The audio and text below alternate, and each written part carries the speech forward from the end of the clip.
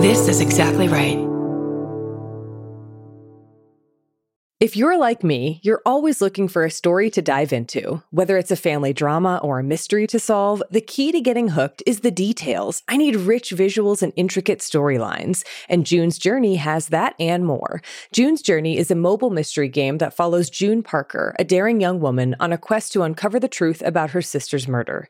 This is your chance to test your detective skills because you'll play the game as June herself. Explore beautifully designed scenes from the 1920s, like lavish estates and gardens, and don't forget to keep an eye out for hidden clues. And if you play well enough, you could make it to the Detective Club. There, you'll chat with other players and compete with or against them. June needs your help, but watch out. You never know which character might be a villain. Shocking family secrets will be revealed, but will you crack the case? Find out as you escape this world and dive into June's world of mystery, murder, and romance. It's all just one tap away. Discover your inner detective when you download June's Journey for free today on iOS and Android. That's June's Journey. Download the game for free on iOS and Android. Forgive me for interrupting. I'm Bridger Weiniger, host of I Said No Gifts on Exactly Right. Each week, I invite my favorite people in comedy over to chat, and they always bring a gift. We're coming up on our 200th episode, and every episode is a gem. I have welcomed all kinds of great guests, including Cola Scola, Bowen Yang, Robbie Hoffman. It goes on and on and on. And you don't want to miss the 200th episode with the great Maria Bamford. What does she bring me? Find out April 25th. New episodes every Thursday. Follow I Said No Gifts wherever you get your podcasts. On that September day, the postal worker picked his daughter up, as he often did, from preschool at Our Lady of the Wayside in the Chicago suburb of Arlington Heights, Illinois. They stopped at a nearby grocery store on the way home. Cassia always loved running errands with her dad. She wanted to go everywhere he did. She remembers walking with him down the aisles of Jewel Osco that day. He picked out a bouquet of gladiolus for her mother. Cassia paused to point out a travel-sized bottle of mouthwash. She loved how it fit in her hand so easily. That's when her dad picked up the bottle of extra-strength Tylenol. They headed home together. She didn't know then it would be the last time.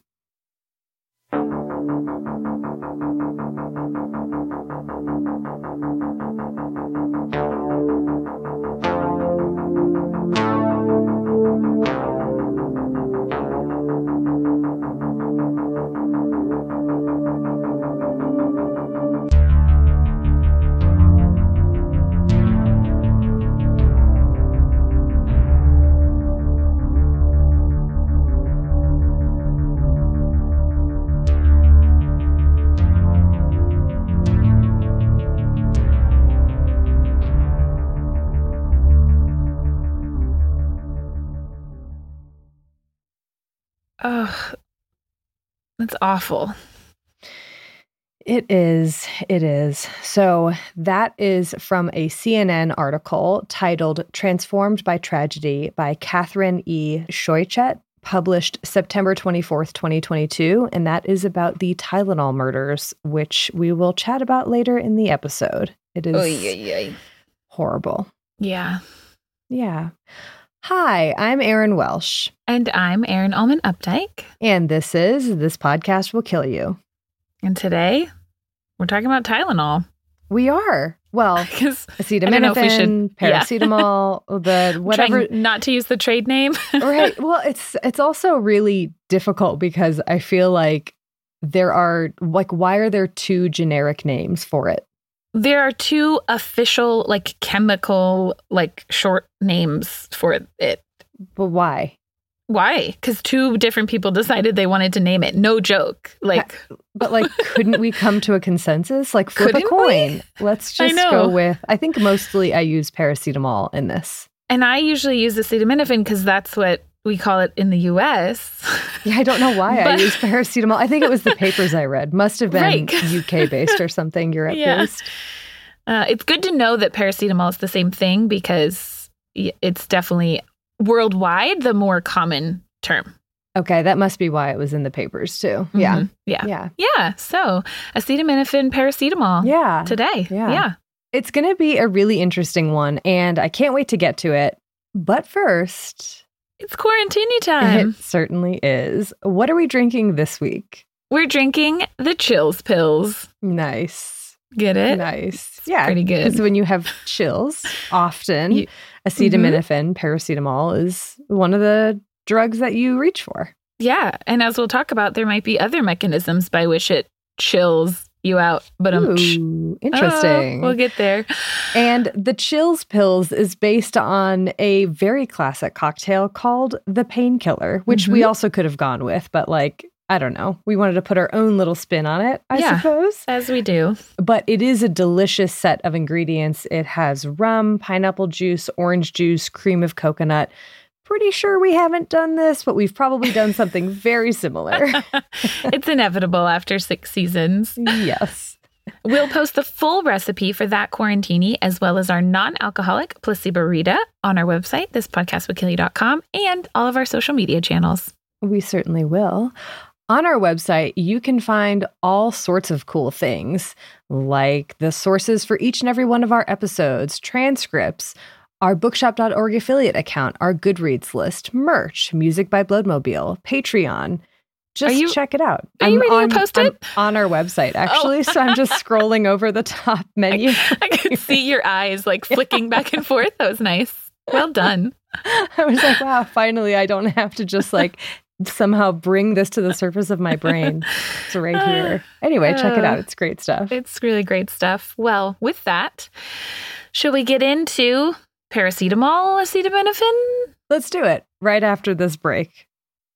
If you're like me, you're always looking for a story to dive into. Whether it's a family drama or a mystery to solve, the key to getting hooked is the details. I need rich visuals and intricate storylines. And June's Journey has that and more.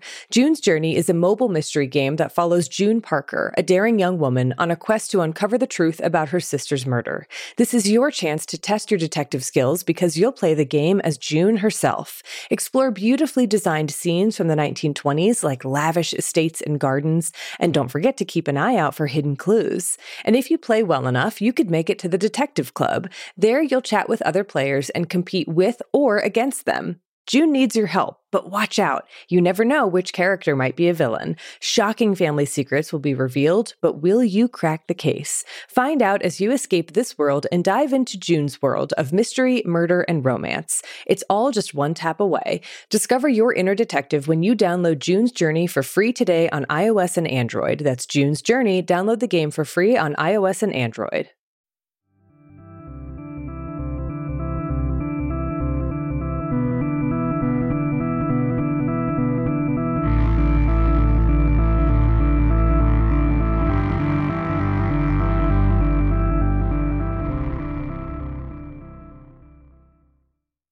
N-acetyl para-aminophenol. Huh?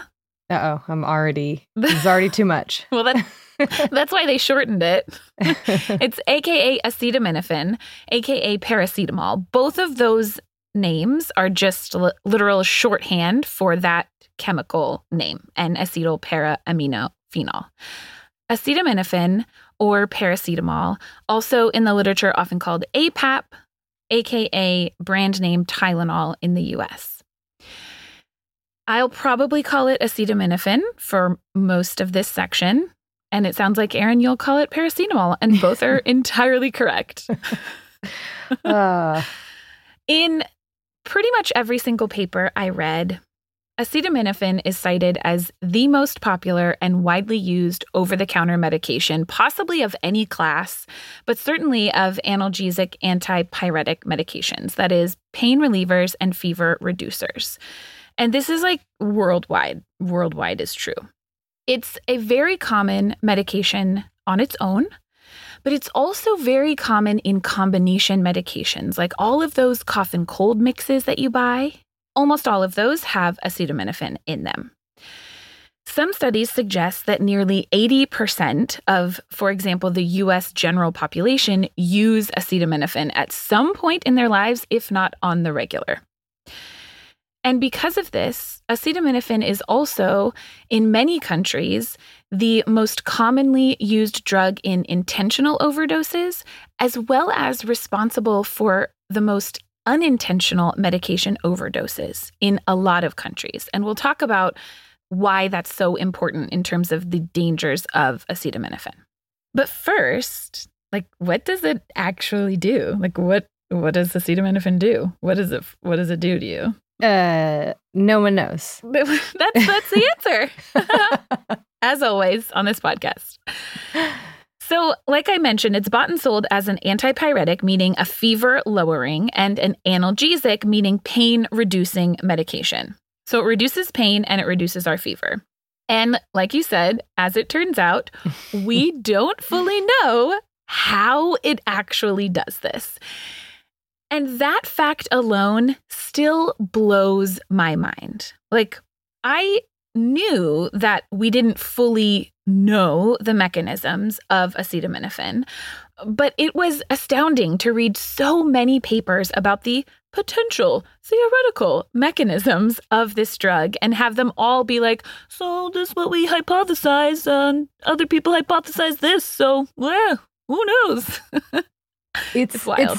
I feel like it's really interesting, and I think that when I tell you the origin story of acetaminophen, it might make a bit more sense why we don't know. Ooh, okay.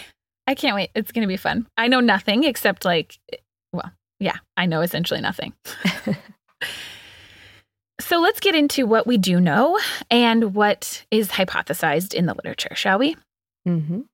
The thing about pain that I will grant everyone trying to figure out the mechanisms of acetaminophen, and the thing about fever, is that they're both a bit complicated, to say the least, meaning it's not all just one mechanism to begin with. The other drug that we've talked about in detail on this podcast that has similar effects is aspirin. Aspirin is also a medicine that reduces pain and can be used as an antipyretic, reduces temperature. In that episode, which was all the way back in season 2, yeah, right? Yeah. Wow. I talked in detail about inflammation, the process of inflammation, the indicators of inflammation like redness, swelling, pain, and heat. And I talked in more detail than I realized about one of the main pathways that mediates inflammation. And this is something called the arachidonic acid pathway. I promise it's not going to be too heavy biochemistry in this episode, so please don't tune out. But I talked specifically about these enzymes called cyclooxygenase, or COX enzymes. So to review that, because none of us remember, arachidonic acid is this substance that's present in all of our cells. It's in our cell membranes, and it is released when we have damage to our cells, and then metabolized by COX enzymes into a whole bunch of different molecules like prostaglandins and leukotrienes and thromboxanes. These are different kinds of signaling molecules that induce inflammation, which, again, you'll have swelling and pain and heat, things like that, right, when we have inflammation. NSAIDs, like aspirin and ibuprofen, are what are called COX blockers. And in blocking these COX enzymes, they act as anti-inflammatory medicines. And that is how they reduce pain and swelling and temperature. But pain is not just from inflammation, and neither is fever, or rather our temperature regulation. Pain is incredibly complex and probably worthy of its entire own episode someday if we can figure out how to do that, but I don't know how to do that. Yeah. But inflammation is just one potential cause of pain. There are a lot of other kinds of nociceptive pain, which is when we have pain from like an actual or a threatened, like an almost damage to our tissue. That's called nociceptive pain. But you can also have neuropathic pain if you have damage to the nerves, or what's called nociplastic pain. And this is from alterations in the way that we perceive pain, the way that pain signals are sent without any actual damage. And then we can also have mixed pain, like pain that comes from a lot of different sources. And our temperature regulation process is mostly mediated in our brain, but there are a lot of messengers and receptors that are involved in this process. So, back to what we're actually talking about. Acetaminophen is not an NSAID. It's not like aspirin. like a COX blocker. It doesn't work directly by this COX pathway, but it kind of works by that pathway. And the reason that I brought it all up is because we thought for a really long time that that is the way that it worked. So there is still confusion out there as to what the effects of Tylenol are on inflammation. But as it turns out, Tylenol doesn't affect our inflammatory pathways at all. And yet, it still mediates both pain and fever, but by a different mechanism than things like ibuprofen and aspirin, which is really cool. Are there other drugs that are similar to acetaminophen in that they also either reduce pain or fever, but also don't act as NSAIDs act? Yes, there are a lot of other medicines, especially for pain, that are going to act on entirely different parts of the system than things like ibuprofen or aspirin. When it comes to fever, I think there are at least a couple, but I'm not super familiar with them. Okay. Yeah. So let's get into how Tylenol actually does work. Mm-hmm. And then we'll learn a lot about some of these other ways that pain is kind of mediated besides inflammation. There are 3 main pathways by which acetaminophen probably, we think, exerts its effects. And one of them does, in fact, involve COX, cyclooxygenase. So it was worth me telling you that whole story. So it turns out that we thought for a long time acetaminophen worked very similarly to ibuprofen, just blocked this enzyme. It turns out it does do some COX blocking, but it's neither direct nor is it universal in our body. So rather than binding to this enzyme and blocking its activity, it seems more likely that acetaminophen, what it does is reduce the active form of this enzyme, not like reduce the amount of it, but like oxidation reduction reaction, donates some electrons and renders it inactive in that way. But, and here's where it gets really fun and interesting, acetaminophen seems to only do this in our central nervous system, not in all the cells in our body like most COX inhibitors. What? How? I knew you'd ask. Again, we hypothesize that it has to do with the levels of peroxide. Because this is like an oxidation reduction reaction, it only works under certain conditions that are present in the brain, but not in our peripheral tissues. Ta-da! Okay, so because it's not straight up blocking, it's just sort of interfering with this enzyme that the conditions have to be right. Okay, that's interesting and weird. And why aren't the conditions the same? Why are they different? What makes them different? What purpose does that difference serve? Those are too deep of biochemistry questions for me. But what I can tell you is that in doing this in our brain, the end result is that acetaminophen inhibits the production of prostaglandins, which are some of these molecules whose normal action is to increase our temperature and increase our sensitivity of pain receptors to various stimuli in our brain.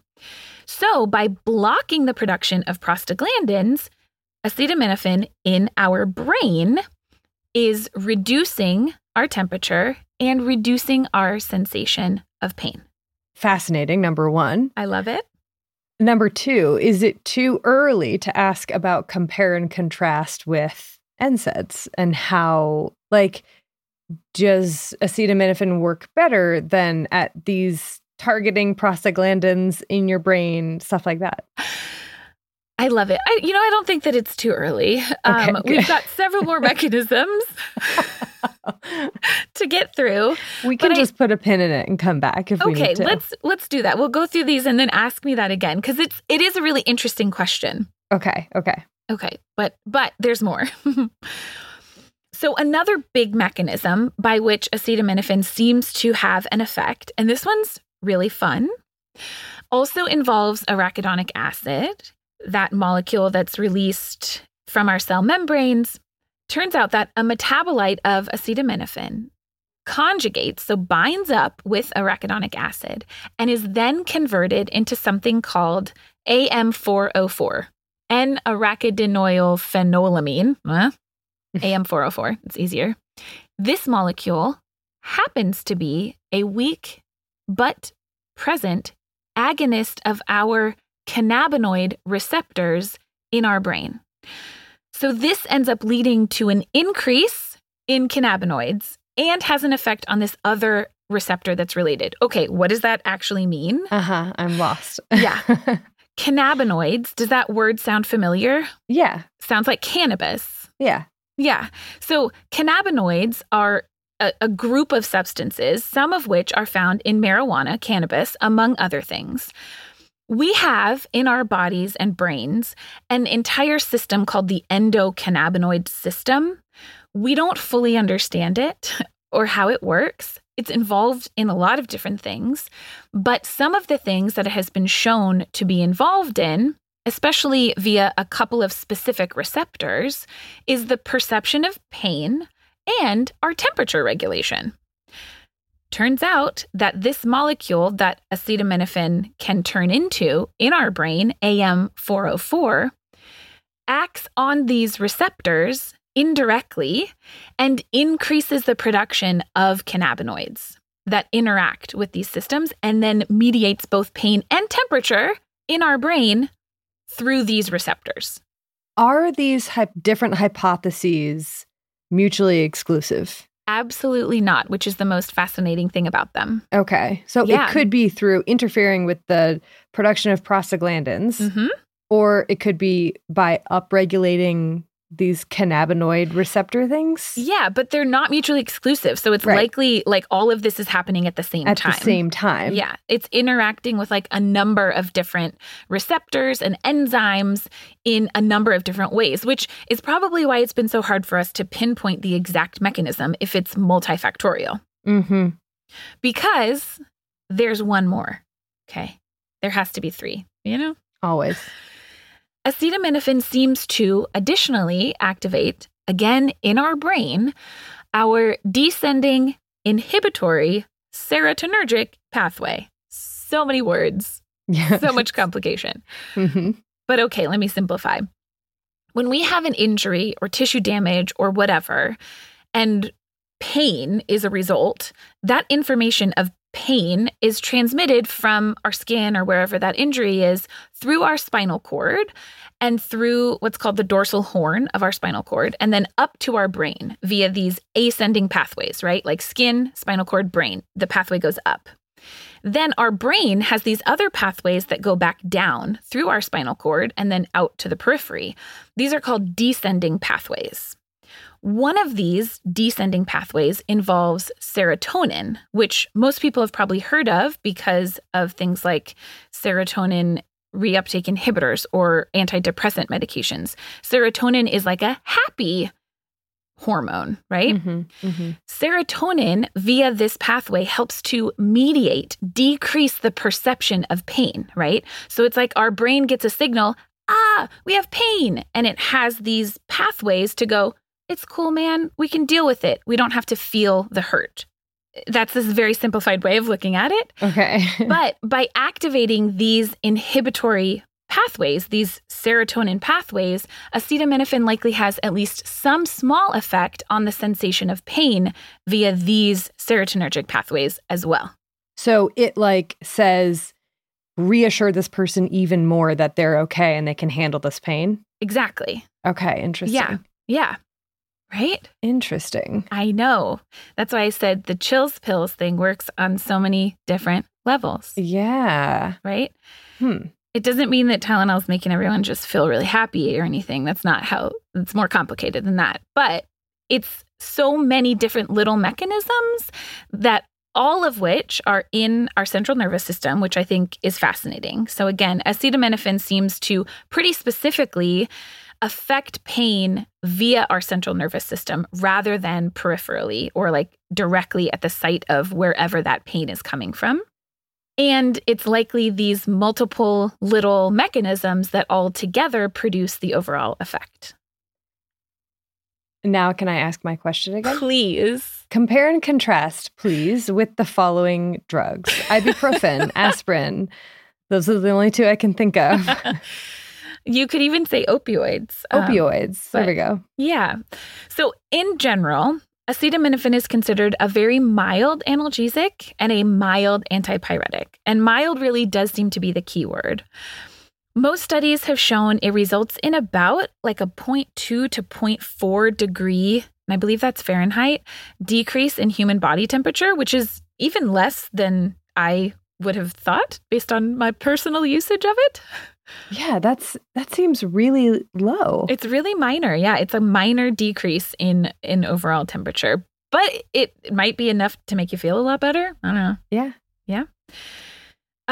Pain is something that's obviously very difficult to quantify and measure, but one thing that's interesting, at least, about the pain relieving effects of acetaminophen in comparison to NSAIDs is that it's not having any anti-inflammatory activity.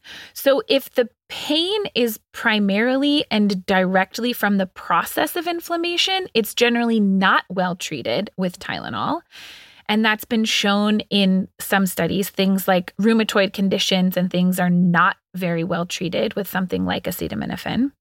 In some things like osteoarthritis, which is more of a direct pain rather than an inflammatory pain, some studies have shown it's about equivalent or maybe a little less effective than something like NSAIDs for that kind of purpose.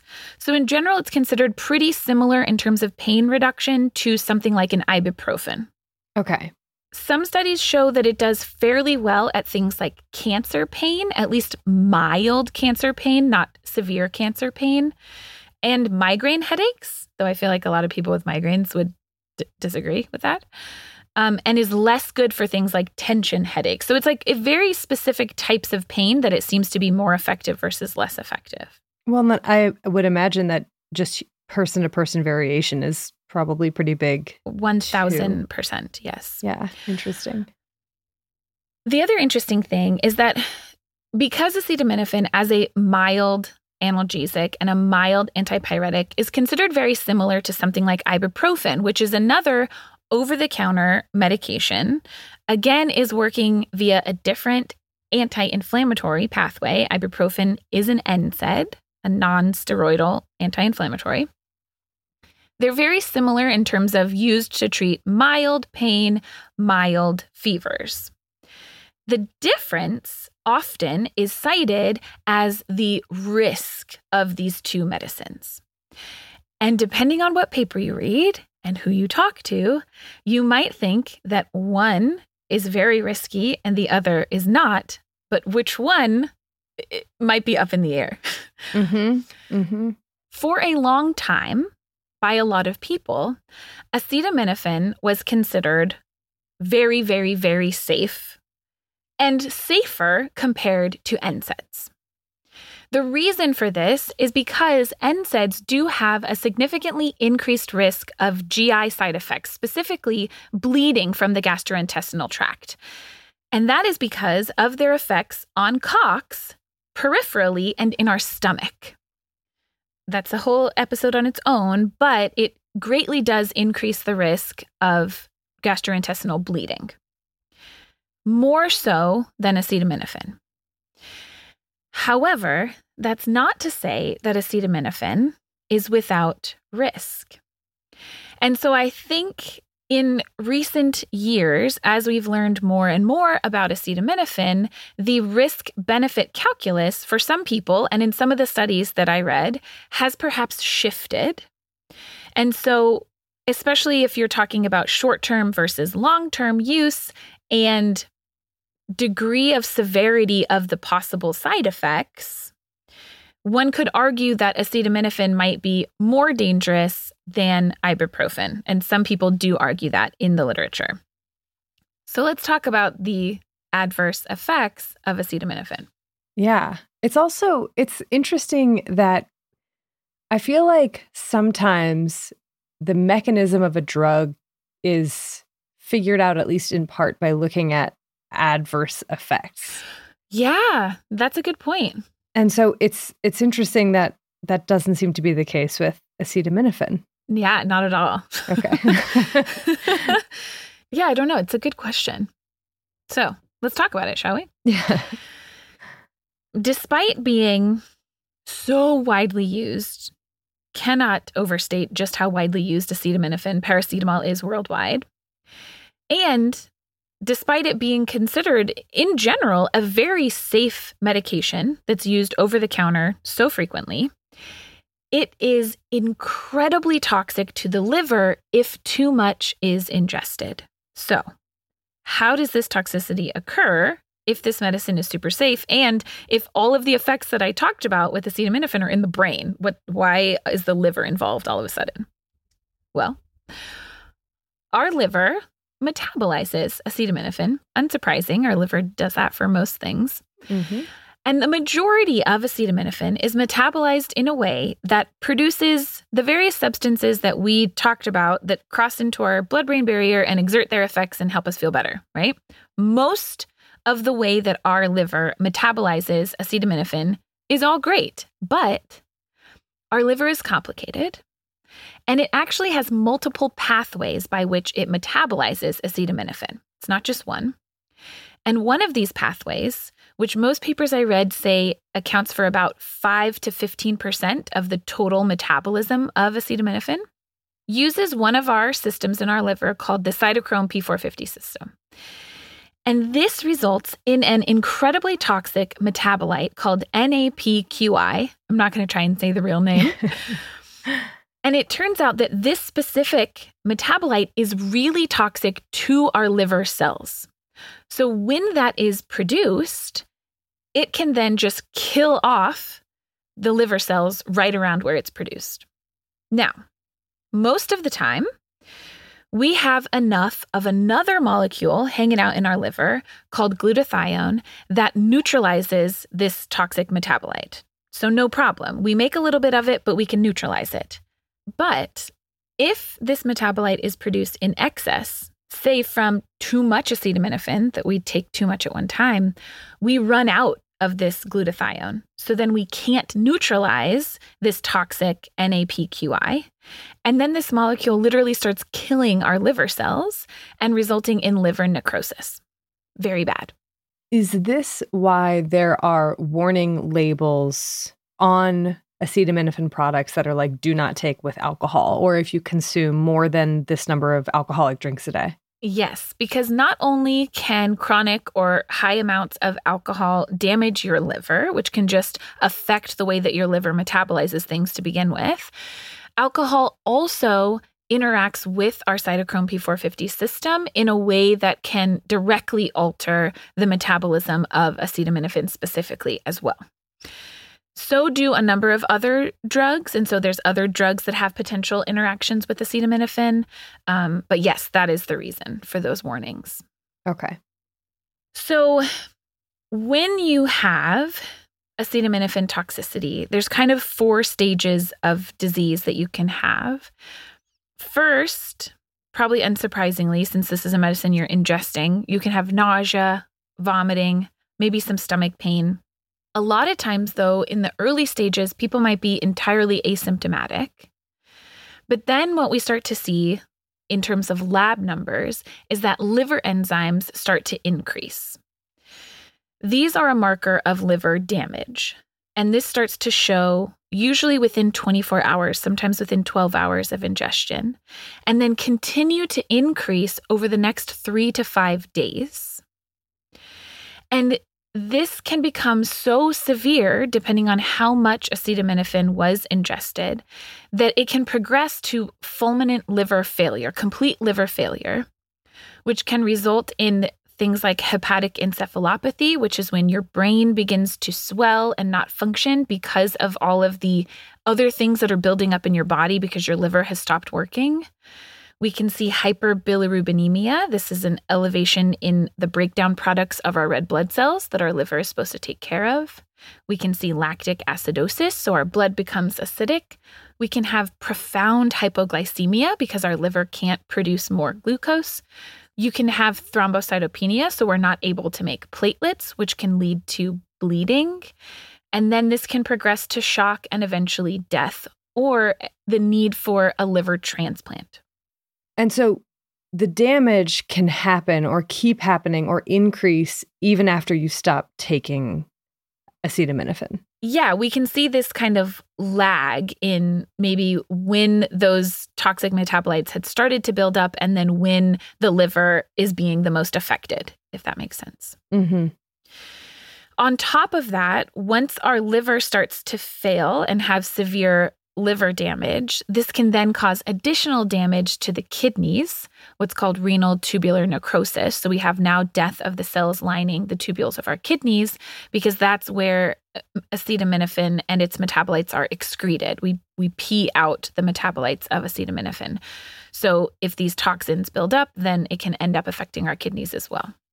So this is obviously very severe and can and often is fatal if it's untreated. There is kind of an antidote, a treatment available. It's called N-acetylcysteine or NAC, and it can prevent fulminant liver failure if it's given early enough. Early enough usually means within 8 hours of ingestion, but it can also help prevent like complete liver failure, even if it's given later than that, depending on how severe the damage has been to begin with. So the question really is, how much does it take to do this, right? Mm-hmm. Like how much does it take to have these severe side effects? And the answer to that question is why in more recent years, I think there has been a larger push, I guess, or maybe chorus of papers that I found online saying maybe we should rethink how safe we consider acetaminophen. Most countries and most manufacturers list a maximum daily dose of acetaminophen for adults, not talking about children, as 4 grams. So as an example, extra strength Tylenol that you can buy in the US is 500 milligrams. So that's like taking 2 of those 4 times a day or every 6 hours in a 24-hour period. And a lot of the older literature used to cite, based on data from intentional acute overdoses, that we don't see toxicity to the liver until we get to doses like 10 or 12 grams. So you'd have to take quite a lot to overdose. But more recent data, especially data from people who perhaps weren't intentionally overdosing, but were unintentionally taking slightly more than was recommended over the course of several days or a week, like maybe the time period in which you've got the flu, we have seen evidence of very severe hepatotoxicity or liver toxicity, including leading to death at much lower daily doses, like 6 or 8 grams in 24 hours, which is only a couple pills more than the maximum recommended dose. So I'm going to talk a little bit more about this in the current event section because I think it's one of the main stories with how we think about acetaminophen today. But this potentially small margin of error between the maximum daily recommended dose and a potentially incredibly toxic dose has become pretty controversial, especially because of how many other medicines acetaminophen can be found in that you may not know that acetaminophen is there. Right. So, yeah. And that's all kind of just the acute toxicity. In terms of chronic use, it also used to be thought that acetaminophen overall was much safer than other things like ibuprofen or NSAIDs, aspirin, etc., because we know those definitely increase the risk of GI bleeding. Turns out it's a little more complicated because acetaminophen definitely has a significantly lower risk of GI bleed than NSAIDs, but it's not non-existent because there might be some peripheral COX activity going on. Who knows? But there also is some mounting evidence that there's potential for other long-term risks of large amounts of acetaminophen use over the long term, even if it's below that 4-gram threshold. And that is things like cardiovascular side effects, maybe a little increase in blood pressure. But in general, these data are not very well fleshed out at this point. which is really interesting considering how long acetaminophen has been around, which I know you'll talk about, Erin. Yeah. Interesting. It's very interesting in general. It is. So, yeah, that sounds very scary when it comes to acute, especially overdose of acetaminophen. I don't want to fearmonger because this is a medication that we have a ton of data to show that when it's used as directed, which is below that 4-gram threshold for adults, or some countries have further reduced it to 3 grams just to like increase that margin of error, it does remain a very safe medication without this liver toxicity, right? Yeah. So even though those numbers are not that much higher than what's recommended, they are higher than what is recommended. So, yeah. Anyways, that's acetaminophen, paracetamol, and how it works. It's mysterious and interesting. It remains so, doesn't it? Yeah. So tell me, Erin, how did we find it? How did we come up with it? Okay. How did we get here? Like where we still don't know very much. And I don't know. Tell me all the depressing things. Yeah, there is some of that. And I'll get to it all right after this break.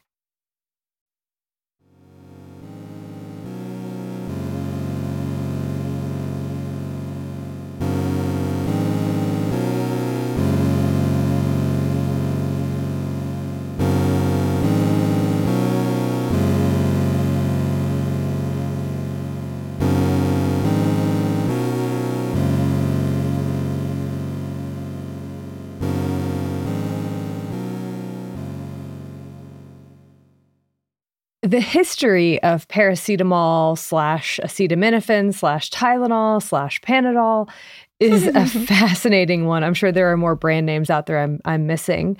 And it's one that I want to tell in 2 main parts. Okay. The first is, of course, a history of discovery, of happy accidents and necessity acting as the mother of invention and all that jazz.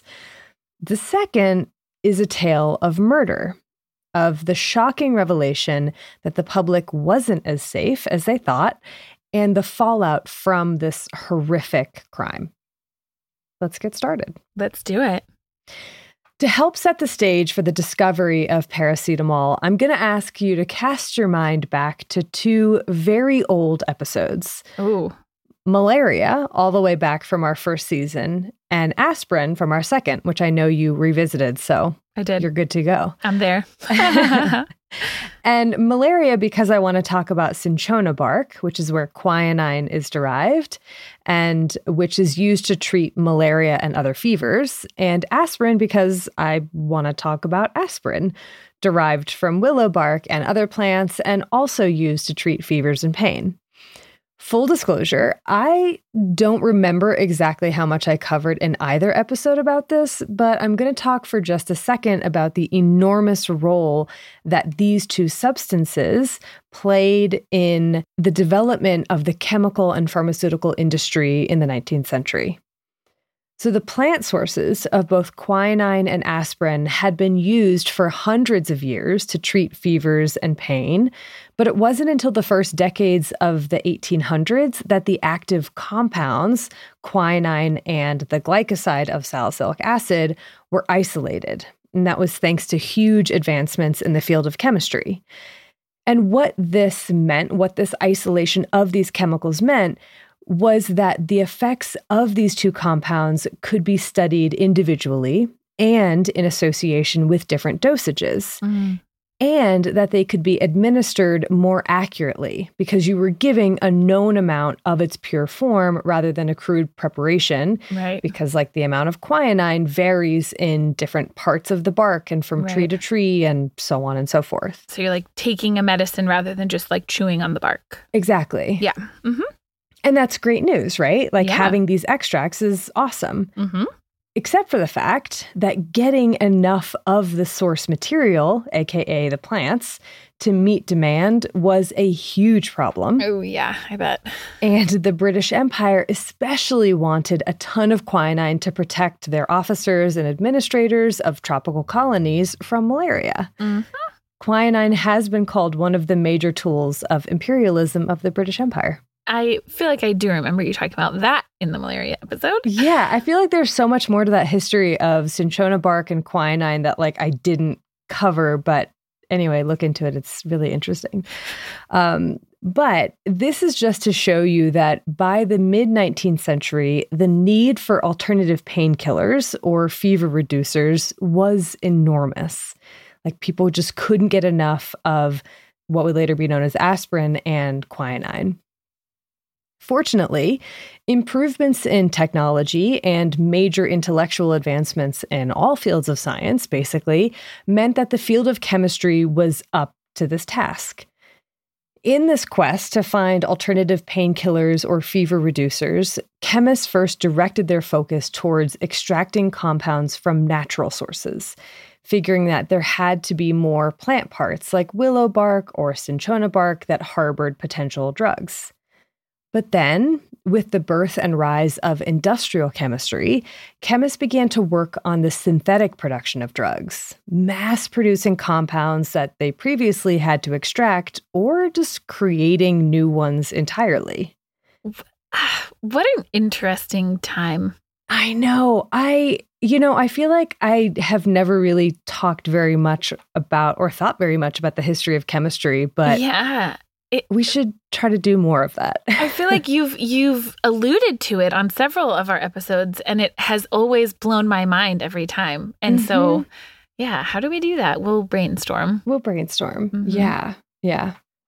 And because I have to mention germ theory, as I always do, even in an episode on paracetamol. Contractually required. Just kidding.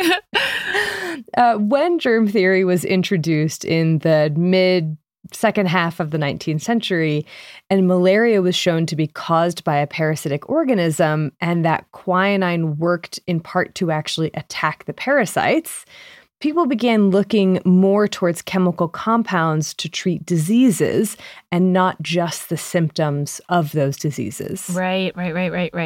So that does become relevant in a second here. Oh, okay. But here's where the history, I think, gets a little bit chemical. So I'm just going to do the best that I can in taking us through it without getting too bogged down in the ides or eins or whatever. And for those of you who want that more extensive, thorough history, I'll post some great sources where you can get it. Okay, so in the 1880s, a couple of young physicians, Kahn and Hepp, at the University of Strasbourg, had a patient come in with intestinal worms. They weren't sure how to get rid of the worms, so they went to their professor, who was the famous physician Adolf Kussmaul, to ask his advice. As in Kussmaul breathing? Wow. Okay. He suggested that they use something called naphthalene, which had been prescribed before as a quote-unquote internal antiseptic. And so this is, again, trying to treat the worms. This is where the germ theory thing becomes relevant. They're like, We're going to try to eliminate these worms. Okay.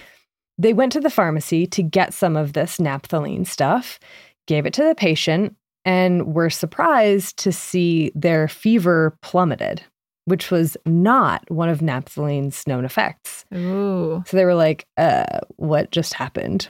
First of all, this is really weird. Why hasn't anyone described this before? This would be really great if we could use this as a fever reducer. Yeah. So then they were like, all right, let's dig around. Let's see what's going on here.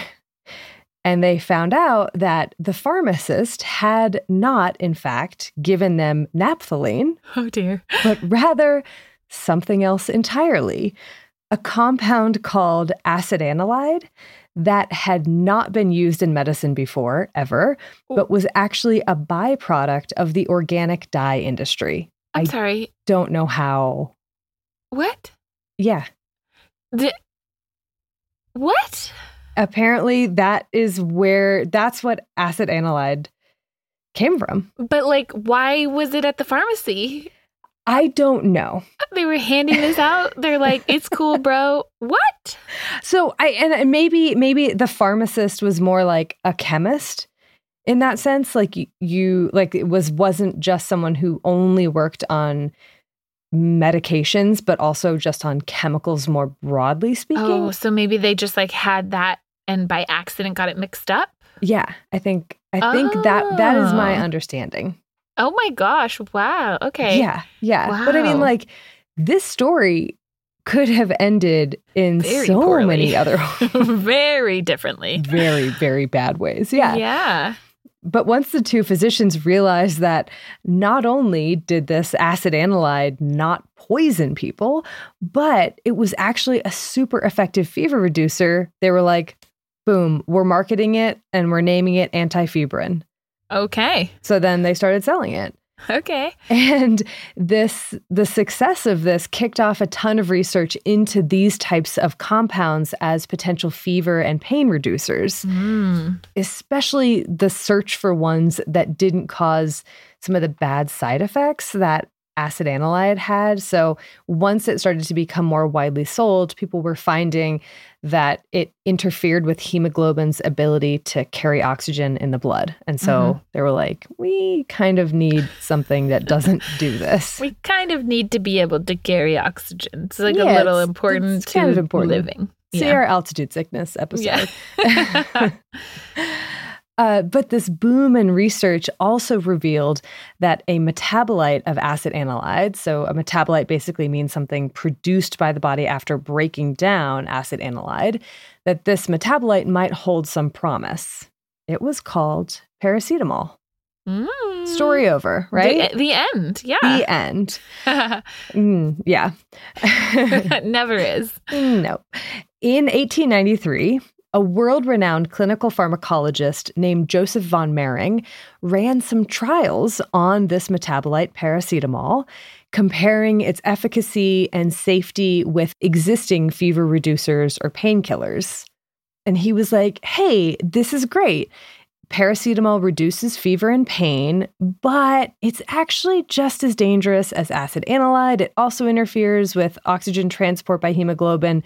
No one should sell it. It's not going to be a good replacement. Kind of weird, right? Mm-hmm. Because we know that it doesn't do this. Right. And while, yes, you talked about that it can be toxic in large amounts if not taken as instructed, Von Mering wasn't working with enormous doses, but like standard ones.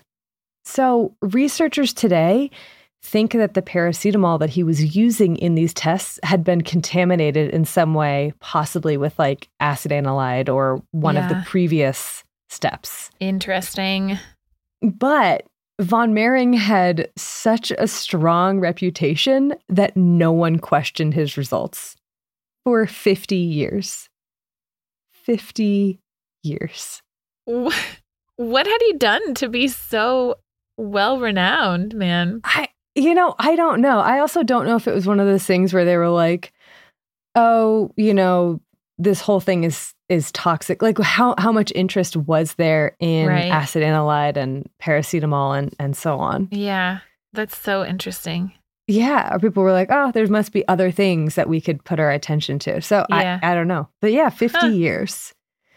And I don't know what happened in the 1940s that prompted this, but around that time, two researchers named Brody and Axelrod began a systematic study into paracetamol.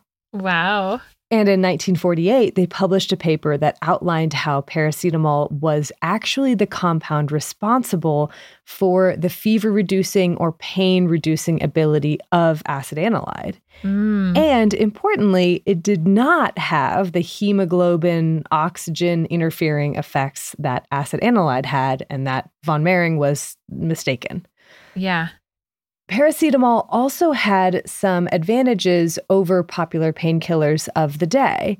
It could be given to kids as well as people with stomach ulcers, both for whom aspirin was a big no-no.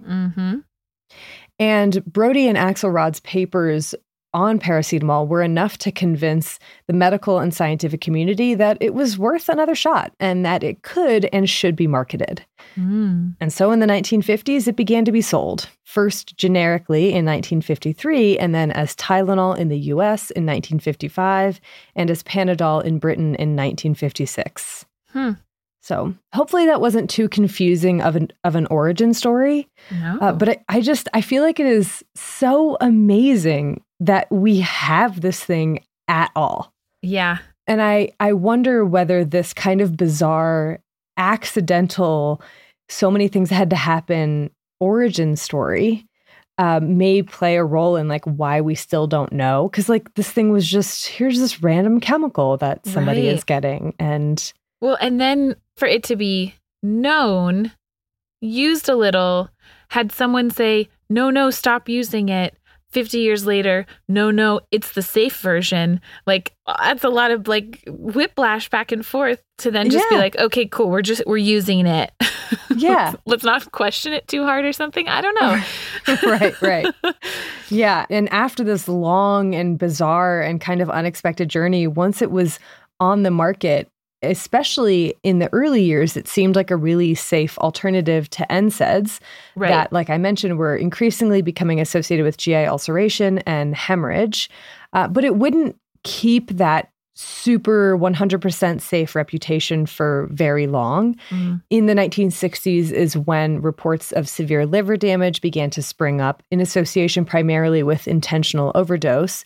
But the publicity of these reports did hurt the popularity of paracetamol for a while, which, like you talked about, Erin, is actually like quite a safe medication when taken properly. However, these reports were nothing compared to the infamous and heartbreaking tragedy surrounding Tylenol in the early 1980s. Yep. Introducing the Tylenol murders. Before I get started, I want to give everyone a content warning here that I will be talking about the deaths of several individuals, and you can skip ahead. I don't really know, but like maybe 25, 30 minutes to be on the safe side, if you like. No, you can always backtrack if you need. Yeah.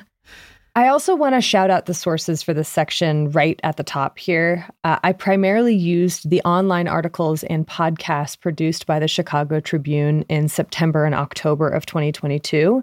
Investigative reporters Christy Gutowski and Stacey St. Clair did an amazing in-depth review and investigation of this case and where we are today with it. And you should check it out for much more detail and much better storytelling than I'm about to do. The Tylenol murders began on September 29th, 1982, a regular Wednesday morning for most of the residents of the suburbs around Chicago. Early that morning, at around 6:15 a.m., a 12-year-old named Mary Kellerman woke up with a bad head cold. She convinced her dad to let her stay home from school that day and went into the bathroom to take a couple of extra-strength Tylenol that her mom had bought from the store the night before. Not more than a few seconds passed when Mary's dad heard her coughing and then collapsing to the floor. He rushed in and found her on the ground, breathing shallowly and with her eyes fixed and dilated. He called the paramedics, but they weren't able to revive her. Mary's mom arrived home in time to see her only child being placed in an ambulance and was held back from getting any closer to her. Mary was in full cardiac arrest even before reaching the hospital, and this happy-go-lucky, inquisitive, kind, and so very loved 12-year-old was pronounced dead at 9:56 a.m. This was a nightmare, and it was only the beginning. That same morning, around 11 a.m., 27-year-old Adam Janis, resident of nearby Arlington Heights, was out running errands with his wife, Teresa, and their young kids. This is the firsthand account I mentioned. One of his stops was at a grocery store where he picked up, among other things, a bottle of extra-strength Tylenol. When he got home and put the groceries away, he opened the bottle of Tylenol and swallowed a couple. Within moments, he came out of the bathroom, clutching his chest, breathing shallowly, and his wife saw that his eyes were fixed and dilated. Again, paramedics were called, and again, they couldn't do anything to save Adam. He was pronounced dead at the hospital at 3:15 p.m. No one knew what had killed him or Mary, but a massive heart attack was suspected in Adam's case, and the two deaths had yet to be linked. At 3:40 p.m., a resident of nearby Chicagoland suburb Winfield, named Mary Lynn Reiner, was home with her 6-day-old son. Before feeding him, she took a couple of Tylenol that she had bought earlier in the day to ease her headache. She began to feel dizzy and collapsed almost immediately, experiencing seizure after seizure. She was also taken to a nearby hospital where she was put on life support. She died the next day. Going back to the Janus family, who had gathered at the hospital where they were informed of Adam's death.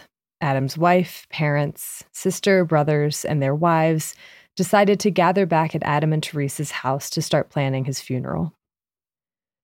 Adam's brother, Stanley, wanted to head back to his own house with his wife, Terry. They had just married 3 months ago. They hadn't even gotten the wedding pictures back yet because his back pain had started to flare up, but his mom convinced him to stay.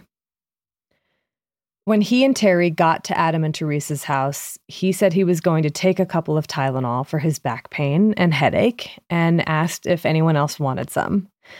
Everyone else said no, except for his wife, Terry, who also had a headache. He grabbed the bottle that he found in Adam and Teresa's bathroom, took 2 for himself, and gave 2 to Terry. Within moments, both Stanley and Terry began complaining of chest pain and collapsed. Again, the paramedics were called, and they were shocked when the call came in because it was the exact same address as just a few hours before. And when they got there, it was like the most horrible deja vu. They found a frantic family huddled around Stanley and Terry, who were on the floor breathing shallowly and with fixed and dilated eyes. What was happening? Remember, they thought that Adam might have had a massive heart attack, but it was next to impossible for 2 other young and healthy members of his family, one 25 and one 20, to also have died of heart attacks within a few hours. Something was terrifyingly wrong. Oh. Yeah, sorry. I know that was a lot. It's a lot. There's more. Yeah. Yeah. I have heard of this, but I don't think I've ever actually heard it all laid out side by side. And it's just, it's really horrific. It is really horrific. And that's one thing that I kept feeling when I was reading these articles or checking out the podcast, was just like this sensation of like terror, like to have this unfold throughout the course of a day and not know what was going on and be like, where is this? How is this going to stop? Is this ever going to stop? And just like the absolute tragedy for the families. And it's just awful.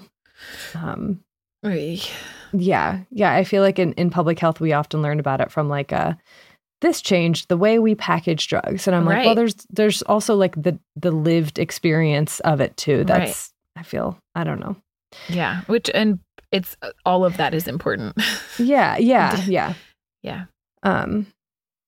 yeah. And so at this point, it was obvious that something was really terrifyingly wrong, right? Was it a deadly airborne pathogen or an environmental poison that somehow people were exposed to? Because at this point right now, only the Janus family is showing the link, right? This is where the cluster is. That's like, what is happening here? Right. The other cases have yet to be linked. Yeah. Because it's all, you mentioned like different suburbs, different place. Suburbs. So, yeah. Isolated cases. Right. And so because this was happening within one family, the Janus family was rushed to the hospital to be put in an isolation room. Oh my gosh. Yeah. Can you imagine how terrifying that would be, like not knowing? And while the family was in isolation and while Stanley and Terry were fighting for their lives, in a town 20 miles away, a woman named Mary McFarland, who is single mother of 2 young boys, was at work with a headache. She grabbed a freshly purchased bottle of Tylenol from her purse and took a couple of pills. You can guess what happened next. Moments later, she came back into the break room saying she didn't feel good, and she collapsed. The paramedics, when they got there, attempted to revive her, and her friend mentioned the Tylenol. But the doctors told Mary's family that they suspected a massive stroke. One more death would round out this horrifying day. Paula Prince, flight attendant for United, stopped at a store after a long day of work and picked up a bottle of Tylenol. When she got home, she took a single capsule from her new bottle while getting ready for bed. And her sister and friend found her body 2 days later. Oh, no. Over the course of less than 24 hours, 7 people, Mary Kellerman, Adam Janis, Lynn Reiner, Stanley Janis, Terry Janis, Mary McFarland, and Paula Prince unsuspectingly swallowed Tylenol pills that would kill them. When did people start to connect the dots? Turns out pretty quickly. After the paramedics were called to the Janis's house for the second time for Stanley and Terry, the fire department was also called because the situation was so unusual. Fire Lieutenant Chuck Kramer was one of the firefighters on the scene, and he suspected right away that something wasn't right, that these were not heart attacks, and that someone in public health should probably get involved as soon as possible. So he called his friend, the only public health official in the area, Nurse Helen Jensen. She rushed to the hospital and started asking the Janis family about their day, what they had eaten, where they went, and she learned that all 3 of the people who had gotten sick had taken Tylenol just moments before. So she then went to their house to see if she could spot anything. She looked around, found the bottle of Tylenol, counted them all out, and found that 6 were missing, 2 for each person who had gotten sick. Of course, no one believed her when she went back to the hospital and told a rep from the Cook County Medical Examiner's Office that she thought the cases were linked to Tylenol. She repeated herself several times, was met with skepticism each time, and was like, you know what? Okay, I'm going home. But her friend, Fire Lieutenant Chuck Kramer, who had called her initially, he had learned of her suspicions, and he told a friend of his, another fire lieutenant, Phil Capitelli, who mentioned that Mary Kellerman, the 12-year-old who died, had also taken Tylenol moments before collapsing. That seemed like too much of a coincidence to Kramer, who called the hospital where the Janises were and told their doctor, Thomas Kim, what he had found out. Dr. Kim was interested and had already suspected that the Janises had ingested some sort of poison, but this didn't seem like the other cases of paracetamol poisoning that he had treated in the past. For one, the symptoms were wildly different, and for 2, paracetamol poisoning took much longer to show. There was only one poison he could think of that caused death so quickly after ingestion: cyanide. Yeah. He ordered cyanide tests to be done on blood from Stanley and Terry. And meanwhile, a police officer picked up the bottle of Tylenol from the Janis house and brought it to the hospital. The deputy chief medical examiner told his investigator, who was at the hospital, to take a whiff inside the bottle, like just smell it, which not a good idea necessarily. But what he smelled was bitter almonds, which is the signature scent of cyanide. But also, apparently, I read that only 60% of the population can even smell it. So, like, whoa, pretty lucky amazing. Yeah. Huh. And the blood tests from Stanley and Terry came back at 1:30 in the morning, and they showed an incredible amount of cyanide, certainly the cause of death. Later analysis would show that each pill in the Janis's bottle had an amount of cyanide 3 times what would take to kill someone. What? Each pill. Each pill? Yeah. The news of the cyanide-laced Tylenol pills didn't break in time to be included in the next morning's newspapers, but it was broadcast on local TV, and police and public health officials went around door to door, posting flyers warning about the pills, ordering stores to pull it from shelves, and driving around using bullhorns to announce, like, hey, if you bought Tylenol, throw it away. Whoa. Yeah. And amazingly, probably due to what seems like an incredible speed with which this medical mystery was solved, no other deaths occurred from the tainted bottles. And at least 3 other bottles were found, but it's likely there were more because so many people just simply threw them away. That was going to be my question, is did they find any other bottles? They did. Yeah, they found a handful more, only 3, but wow. Likely there were more out there. And these tainted bottles had been sold from grocery stores all around the Chicagoland area. That is so... I think that's one of the weirdest parts. Yeah. Like the wide distribution of them and how it all happened like so fast. And like all at the same time. Yeah. Like what? That's what? Yeah. Yeah. And also I think that is sort of what helped contribute in some way to both confusion initially, but also figuring out what was actually going on, because it wasn't immediately clear whether these bottles had been tampered with or contaminated sometime during the manufacturing process, in which case, like, whoa, we may have a nationwide problem, or did someone slip the cyanide tainted bottles onto the shelves in these stores later on? Right. And just in case it was the former, that it was a manufacturing contamination, Johnson & Johnson, who produced Tylenol, halted production, issued recalls, stopped advertising, and sent out like tons and tons of warnings. But when it was found that the bottles were from different lots entirely, it seemed much more likely that it was like an individual or a couple individuals that did this. Right. How? How do they do this? How? Simple. Like disturbingly simple. Today, when you buy a new bottle of Tylenol or any other over-the-counter medication or anything, really, it comes in tamper-proof packaging in a sealed paper box, plastic-wrapped lid, foil seal over the top, several things that would make it apparent if someone else had opened the bottle before you. Back in 1982, that type of packaging did not exist yet.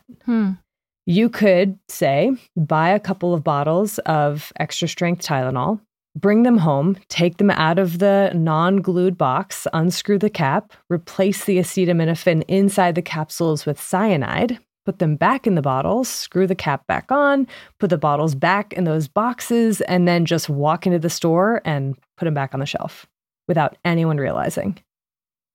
Oh, wow. The 80s. It's, Wow.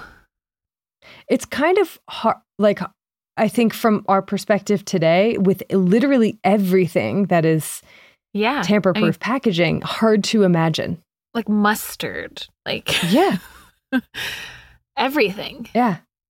It's kind of like a loss of innocence in a way. Like, it's like, oh, wow.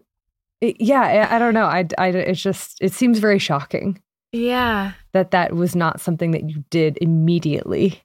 But then when you think about it, it's like, oh, it's so sad that all of everything we buy has to be like that because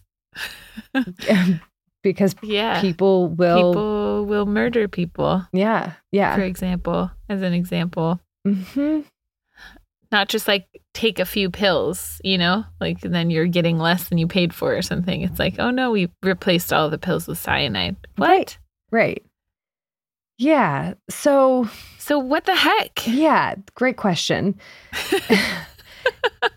Investigators knew pretty soon after the murders happened what had killed these people and how they had gotten exposed, which honestly, like, it still, I think, is so amazing how fast that was solved. And I think in large part, it's because of the Janus family and how it was like, okay, what is the commonality among these 3 individuals? And then, but also like this fire lieutenant talking to this fire lieutenant, calling this particular nurse who just like had that like detective work down. It's just amazing. I think that's my favorite part, is that not only did the fire lieutenant call his buddy, but that person also had heard about the Tylenol with the other person And so then how many other fire chiefs did they call, or like whoever it was that they called from the other suburbs and places? Like, but I mean, because all of these would have been very like dramatic at whatever hospital these people presented to. Right. But it's still very amazing that information got passed around so rapidly to be able to identify all of these and then really pinpoint it so that you could get the word out everywhere and not just in the one neighborhood. Right. And you know, different hospitals were involved in this. Yeah. And then you have the doctor going, oh, I think it's cyanide. Like, right. It's so amazing. And then all within 24 hours. And so the number of lives I feel like that were saved. I mean, I think it's absolutely horrible that 7 people lost their lives, but it's also like you could imagine how if it hadn't been solved so quickly, there could have been so many more. Ugh, it's just, yeah. But yeah, so even though they figured this out so quickly, there were 2 big questions that remained. Who and why? Yeah. The short answer is, like the mechanism of acetaminophen, paracetamol, we don't know. Oh, no. To this day, no one has been charged for these murders. There are a few notable suspects, one in particular, and the Chicago Tribune series is excellent if you want to get all the details about who investigators suspected and why. There's like a whole, it's really good. And I'll just briefly tell you about one of them that seems like the prime suspect and some of the reasons why he is. So a week after the murders, Johnson & Johnson headquarters received a letter saying, if you want to stop the killing, wire $1 million to this bank account. Huh. The letter was traced to a 36-year-old man named Jim Lewis, who had ties to the Chicagoland area. At first, investigators thought that he was probably just an opportunist trying to profit off of these deaths, but they dug a little deeper and found that he had been charged in but not convicted of a murder in Kansas City 4 years prior, showing that he was potentially capable of violence. And he was currently under investigation for a credit card scam. He was tried for extortion, and while he awaited sentencing, Jim Lewis reached out to an FBI agent on the case and offered his expertise, drawing detailed sketch after detailed sketch of the logistics of poisoning the capsules, like how you would go into this store versus this store and how you would empty out the acetaminophen with cyanide and replace it with cyanide and all of these things, and like troubleshooting what would happen if something went wrong. What would you do in this case versus this case? He wanted to read all the case files, like get really involved. A little bit suspect, right? Yeah. Circumstantial. But anyway, ultimately, Lewis was sentenced to 10 years in prison for the extortion letter, plus time for the credit card scam. And when he was released in 1995, the FBI still had him in mind for the murders, continuing to monitor him and even running an undercover sting in 2007, where an agent posed as someone writing a book about the murders and offering to clear his name. They collected lots of strong circumstantial evidence against Lewis for one motive. So he had a young daughter named Toni who died after a heart surgery, her second, and an autopsy revealed that the sutures that had been used in her first heart surgery were made by Johnson & Johnson, possibly faulty, possibly contributing to her death during the second heart surgery. Oh. So maybe investigators thought that he wanted to take revenge on the company in this way. Number 2 is that he allegedly wanted to start a pill press business, so like making pills. Number 3, his timeline for being out of town and writing the letter kind of changed. So like he definitely wrote the letter, but he, like, when was it sent? Was it sent before the pills were placed on the shelves or before the news broke? Like, how did that all sort of come into play? And that sort of is in question, but how much of that is like just incorrect recall and, you know, 40 years have passed. I don't know. Yeah. But there's been a lot of DNA testing in recent years of the bottles that are still in evidence or whatever. And none of them have linked him physically to the pills. And the investigation is still ongoing currently. Wow. So, yeah. There's so much more to that case. Like really I feel like most of what I talk about is like the first article and then like snippets of like each of the later ones. Wow. But yeah. But the Tylenol murders prompted huge changes, both in the way pharmaceuticals and other products are packaged, as well as it disrupted the sense of safety or trust that the public had in these products. 2 months after the murders, tamper-proof packaging was introduced, and in 1983, it became a federal offense to tamper with consumer products.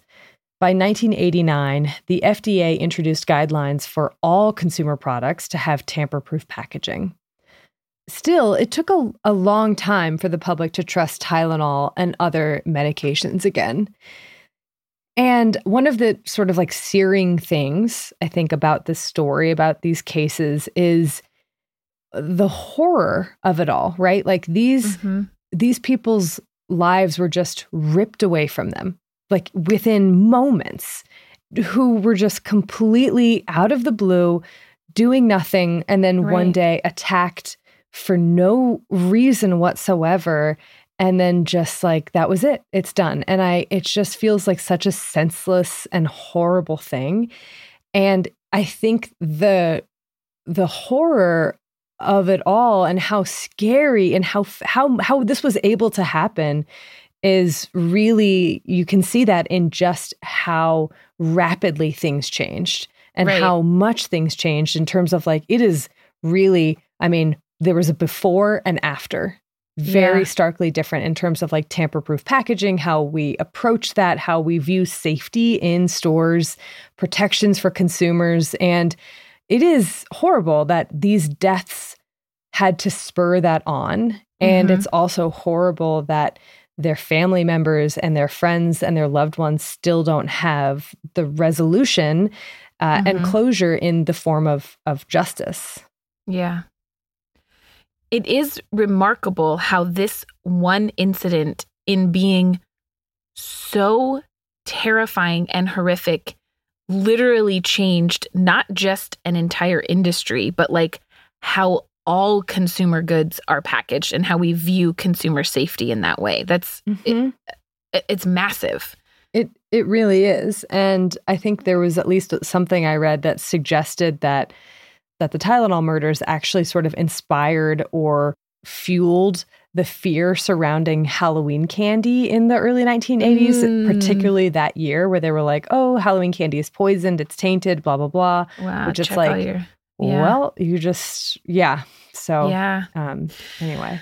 Oh, wow. Yeah. Okay. Well, with that, Erin, true crime podcast over and back to science podcast.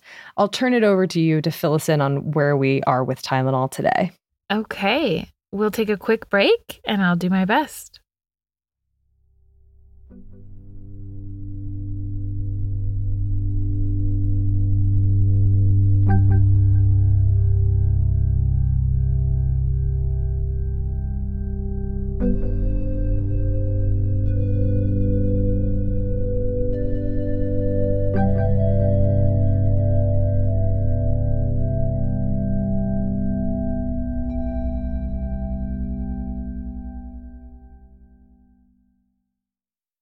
So like I said at the top, acetaminophen, paracetamol, remains one of, if not the most, widely used over-the-counter medications worldwide, especially of analgesic antipyretics like pain reliever, fever reducer medication. It also, in many countries, is one of the most common causes of both intentional and unintentional overdose admissions to hospitals.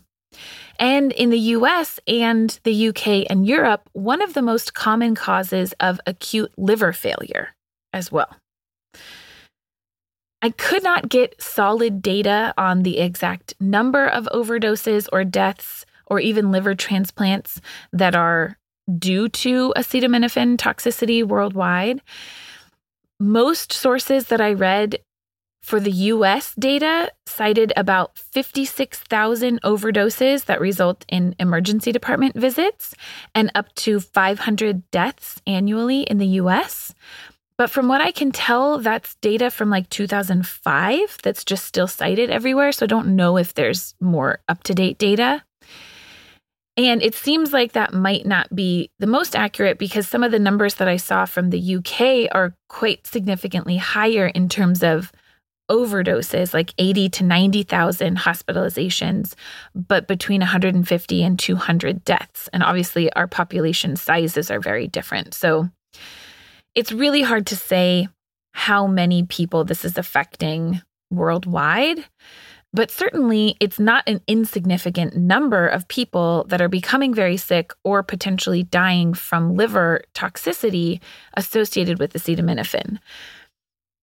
However, there's also tens of millions of doses that are taken every single day across the globe. This is an incredibly ubiquitous medication. So again, this is something that when taken in the dosages that are recommended or below the maximum recommended doses is quite safe. But I think that this idea of how do we determine what is safe and what a maximum dose should be, and how do we label medications and package medications to let people know what is safe and what is potentially dangerous about them is kind of where the story of acetaminophen or paracetamol is going and is likely to continue to go in the future. There was a really comprehensive, very, very, very long article published by ProPublica from 2013. So it's fairly old now, but I found it really interesting because it really focused on the pushback from manufacturers on changing anything about the way that we label acetaminophen to let people know that it is potentially toxic and specifically what that toxicity might look like, because acetaminophen toxicity, because it can build up over several days, you might not know that it's happening while it's happening. So it could be asymptomatic, right? Mm-hmm. And there's been a lot of pushback or laxity from like the FDA in terms of implementing stricter safety measures, which we've seen implemented in other countries like the UK, which has much stricter requirements on how many pills can be in a package and things like that, with mixed results on whether that's actually decreased overdoses overall. But at least there's like public health attempts, if that makes sense. Mm-hmm.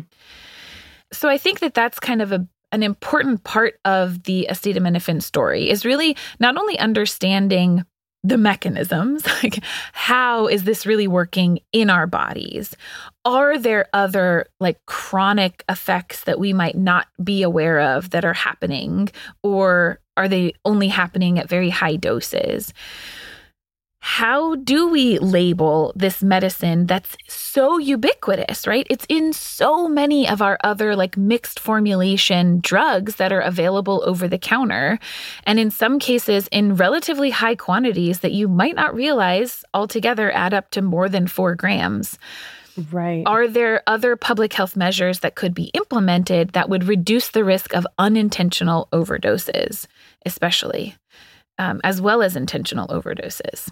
So I think that that's kind of where the future of acetaminophen research and like public health is likely going to go. And I think for me, what it really highlights is something that we've talked about actually kind of a lot on this podcast, and that is that the dose makes the poison, right? Yes.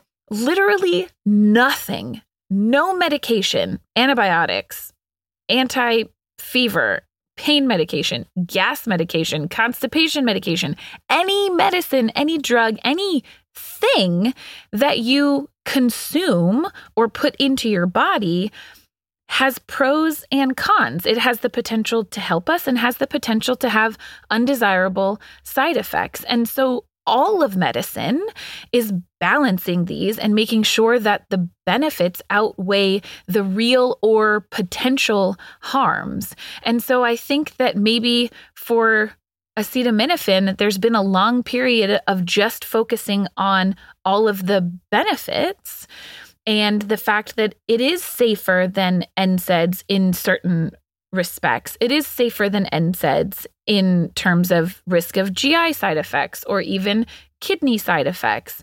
But that doesn't mean that it's without its potential for very serious harm. And so how do we then balance that both on an individual level and also on a population level from a public health perspective? Yeah. Yeah. So that's paracetamol, acetaminophen. Sources? Sources. Okay. I have several for like the history of acetaminophen paracetamol. I'll shout out one in particular by Bruna et al. From 2014 called Acetaminophen Paracetamol, A History of Errors, Failures, and False Decisions. Oh, I read that one. And then again, I'll shout out just the amazing series by Chicago Tribune on the Tylenol murders. The podcast I will shout out specifically is called Unsealed, the Tylenol Murders. I had quite a number of papers for this episode, most of which focus on the various mechanisms. So there's a lot more detail there if you want to know all about it. One of my favorites for just a very good overview was a paper from 2020 in Frontiers in Pharmacology titled The Analgesic Effect of Acetaminophen, a review of known and novel mechanisms of action. I thought that was a great overview, but there's a ton more, and I will link to that ProPublica article if you want to dig deep on all of that business. So we'll post all of our sources from this episode and all of our previous episodes and future episodes on our website, thispodcastwillkillyou.com. We certainly will. Thank you to Bloodmobile for providing the music for this episode and all of our episodes. Thank you to Liana Squilacci for the amazing audio mixing. And thank you to Exactly Right. And thank you to you, listeners. Hopefully you enjoyed this episode. You learned something. It was interesting. Yeah. And a special thank you, as always, to our wonderful, generous patrons. Seriously, thank you, thank you, thank you. We can't do it enough. It's true. The thanking it's of true. the you. Yeah. Well, until next time, wash your hands. You filthy animals.